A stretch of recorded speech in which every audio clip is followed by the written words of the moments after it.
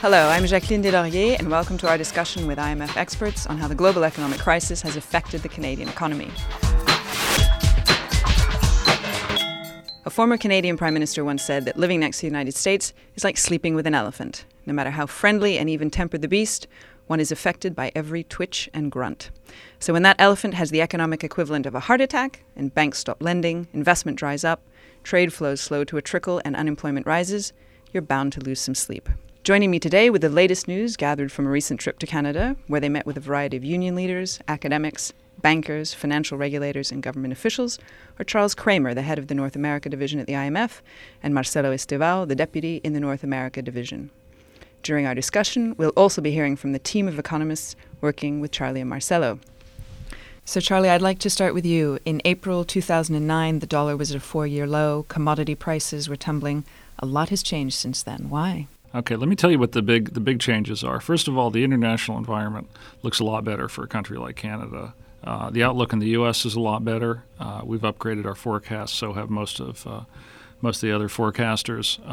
We've also upgraded our forecasts for the emerging markets countries, and along with the rebound in the emerging markets countries, we've seen a big rebound in commodity prices from the lows that we saw earlier this year. And that's had important implications for Canada for two reasons. One is Canada's a commodity exporter, but the other is that the Canadian dollar tends to move with commodity prices. So we've seen a big appreciation of the Canadian dollar along with commodity prices, and that's taking some of the edge off of the expansion for Canada. Charlie mentions the growth question, so Marcelo, I'd like to follow up with you. So what is the IMF's growth outlook for Canada? The IMF growth outlook for Canada has improved since the beginning of 2009.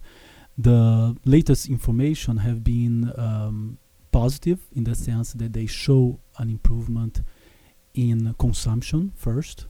Canada has had a remarkable strength in domestic demand, and that's a good thing. One aspect of the outlook as well is the strong recovery in the housing market. And we are looking carefully at signs for overheating, maybe. Marcelo, I'm glad you raised the issue of the Canadian housing market. It's obviously an issue that your team has been tracking closely. Earlier, I spoke to your colleague Evridiki Tsunda, and here's how she described how the market is performing. The housing market has been rebounding strongly in Canada. It has been a very positive development in our monitoring of recent economic developments. For example, residential investment between March and June has increased by over 6% if we assume that trend will continue throughout the year. At the same time, housing sales for existing houses have been up about 40% between October 2009 and October 2008. And this is over 70% up from the very low levels in this January. So there has been a very large boost in housing sales. Housing prices for existing homes are very close to their peak levels. Marcel, of course, what most Canadians are worrying about is, for those who are employed, keeping their jobs, and for those who are unemployed, how long are they going to be unemployed for? Canada's unemployment rate isn't as high as in the United States, but it is rising. How does this factor into your outlook for Canada's recovery? The labor market performance hasn't been as bad as in the U.S. Unemployment rates increased from about, let's say, 6% to about 8.5%. The increase elsewhere has been significantly higher, not just in the U.S., but in some other G7 economies. So that's not an area that we're particularly worried in Canada. We are worried because unemployment increased, but we don't expect the unemployment rate to go beyond 8.5%. So that's the first message I want to give you. The second one, what's interesting about the Canadian case is why employment hasn't declined more. What you saw in this recession and in the recovery is that for a unit of output that was not produced, employment decreased much less in Canada than in the U.S. And that's because of the way the Canadian labor market and the institutions work. Part of the way the unemployment insurance in Canada works is by basically giving a subsidy for people to stay at work. A subsidy in the very good sense of the word, because you also get some unemployment insurance if you work fewer hours in Canada. which you don't, let's say, in the US. So firms in the US have a tendency to fire more people, where in Canada, firms have an incentive to keep workers working, and they work few hours, but the workers themselves don't have such a big loss in terms of total wages because they get some unemployment insurance from the government. That seems to be a nice adjustment mechanism. So keep people working, they don't lose the skills. And going forward, there'll be an increase in employment soon. I think in 2010, probably the beginning, first 2 quarters. Within the first 2 quarters, we are going to see some increase in employment. And then slowly, unemployment rates are going to come down. Marcelo, the other important component of Canada's economy recovering has been this boost in government spending, what's known around the world as a fiscal stimulus. And the Canadian government implemented such a package. And I spoke with your colleague Nicoletta Battini a little earlier about how Canada's economy has fared since. On fiscal, they launched a well-targeted and we think very well-sized package to help the economy recover. The stimulus focused on infrastructure spending, but it has also a boost to social safety nets and also support for the housing sector. What we can say is that there are signs that it's been contributing positively to growth. And we have a lot of evidence of that in the housing sector, where it seems like Canadians have made good use of the home renovation tax credit. And we also see very good signs in the labor markets, where unemployment has been capped relative to many other countries, although it's gone up, but not as badly as in other countries.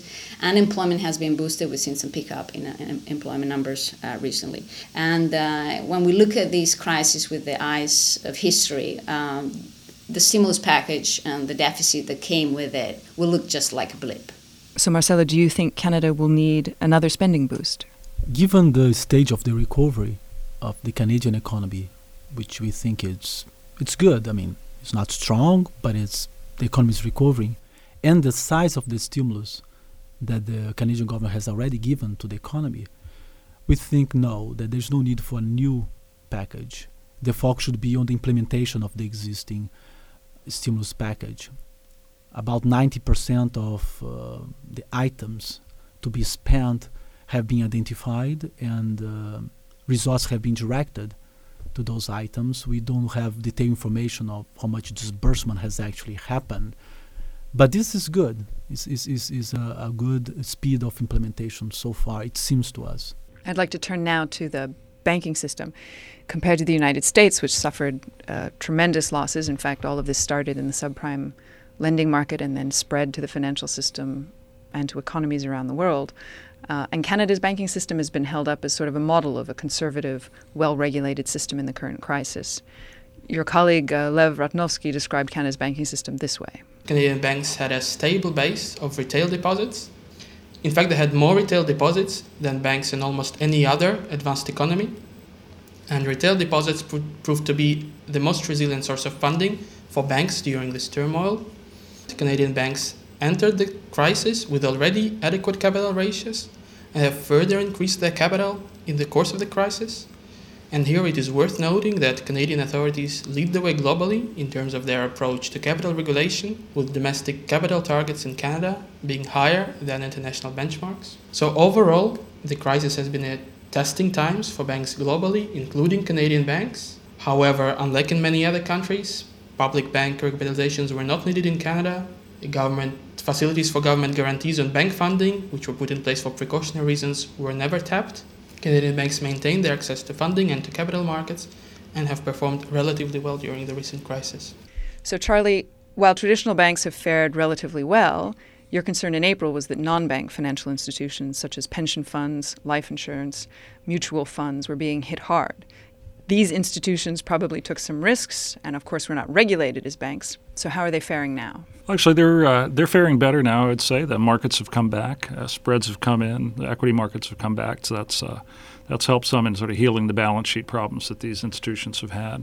And also the authorities have taken some steps to take some pressure off of the sector by letting them make up losses over longer periods of time. So I think one thing sort of more broadly that I point out about the sector is that we haven't seen the kind of systemic concerns emerge that we had, for example, with AIG in the United States. And so even though the crisis and the decline in the stock market and so forth hit the balance sheets of some of those non-bank institutions pretty hard, we haven't seen them wobble the way some of the U.S. institutions have. Equity markets have come back, but some days they're up, some days they're down, pretty consistently across the board. So are those gains being realized in the long term, or are those just one day you're up and the next day you're down? Well, where the equity market is going to go is anybody's guess, but the overall financial sector seems pretty stable for now. The IMF for some time has been telling the Canadians that they should have a single securities regulator, and the current government is working on proposals to move in that direction. At the moment, there are as many securities regulators as there are provinces, so why is this an IMF recommendation? The idea is a simple one. The idea is just that securities markets are national in Canada, so there should be uniform and strong national regulation across all those markets. And naturally, this is a somewhat controversial issue in some of the provinces that have different points of view on this question. But our view is, look at how well national regulation has worked to keep the banking sector and the large insurance companies strong. And we think something similar could be helpful for the securities markets too. A single regulator hasn't saved a country like the UK from financial meltdown. So why would it help Canada? Well, it's not enough just to have a single regulator. I mean, you have to have a single regulator or uniform regulation and uniformly strong regulation too. I mean, it's true that there's been no silver bullet in terms of how you arrange the structure of financial supervision and regulation. We've seen a lot of models tried, a lot of models fail. The one advantage that the Canadian models had is not only that it's consolidated compared to a lot of other systems, but it's strong across the board. For example, you have a very high leverage ratio, you have very high standards for capital, for liquidity, and so forth. And in fact, a lot of what you see happening on the international scene are regulators in other countries trying to catch up to where the Canadians have set standards. Charlie, I'm glad you raised the international issue. Canada, of course, a member of the Group of 8 advanced economies, and will be hosting the next leaders meeting in June 2010, and a member of the Group of 20 advanced and emerging economies. The leaders recently decided to conduct a mutual assessment about rebalancing global growth. Can you explain to us what exactly that will mean for a country like Canada? Well, I think Canada's got a strong interest in this kind of exercise because it's a country that's very much linked into the global trading system, the global financial system. So I think countries like Canada have a very strong interest in a path for global growth that's strong and sustained and balanced. What it'll mean for Canada in particular is something I think that we'll see in terms of the policies that it and the other countries will propose to support this objective. But for all the countries, we could see these across a range of issues: monetary policy, fiscal policy, financial sector policy. So we look forward to working with Canada and the other G20 countries in helping play a role in that assessment. Charlie, Canada's economy recovered more quickly than the United States did after the Great Depression in the 1930s. Will it recover more quickly from this recession? I think it's got a good chance of recovering relatively rapidly. I mean, I think the story for Canada in 25 words or less is good policies give you good outcomes. Good policies give you a lot of resilience. Because what we haven't seen in Canada is the kind of very disruptive shutdown in the financial system, collapse of financial institutions, sharp cutback in credit, huge balance sheet effects on the household sector. And that's imparted a lot of resilience to the economy. We started out talking about the dollar and how that's taken the edge off of the expansion for Canada. So again, the outlook isn't completely without risks or challenges, but we think with the current set of policies, Canada's got the best possible chance of a good, strong upswing coming out of this. Charlie and Marcella, thank you both very much for joining us today, and to Lev Ratnovsky, Evridiki Tsunda, and Nicoletta Battini of the IMF's Western Hemisphere Department. I'm Jacqueline Delaurier. Join us next time when we discuss the Canadian economy. For more information on the IMF and the global economic crisis, visit imf.org. Also check out our video and podcast webpage for the latest interviews and broadcasts.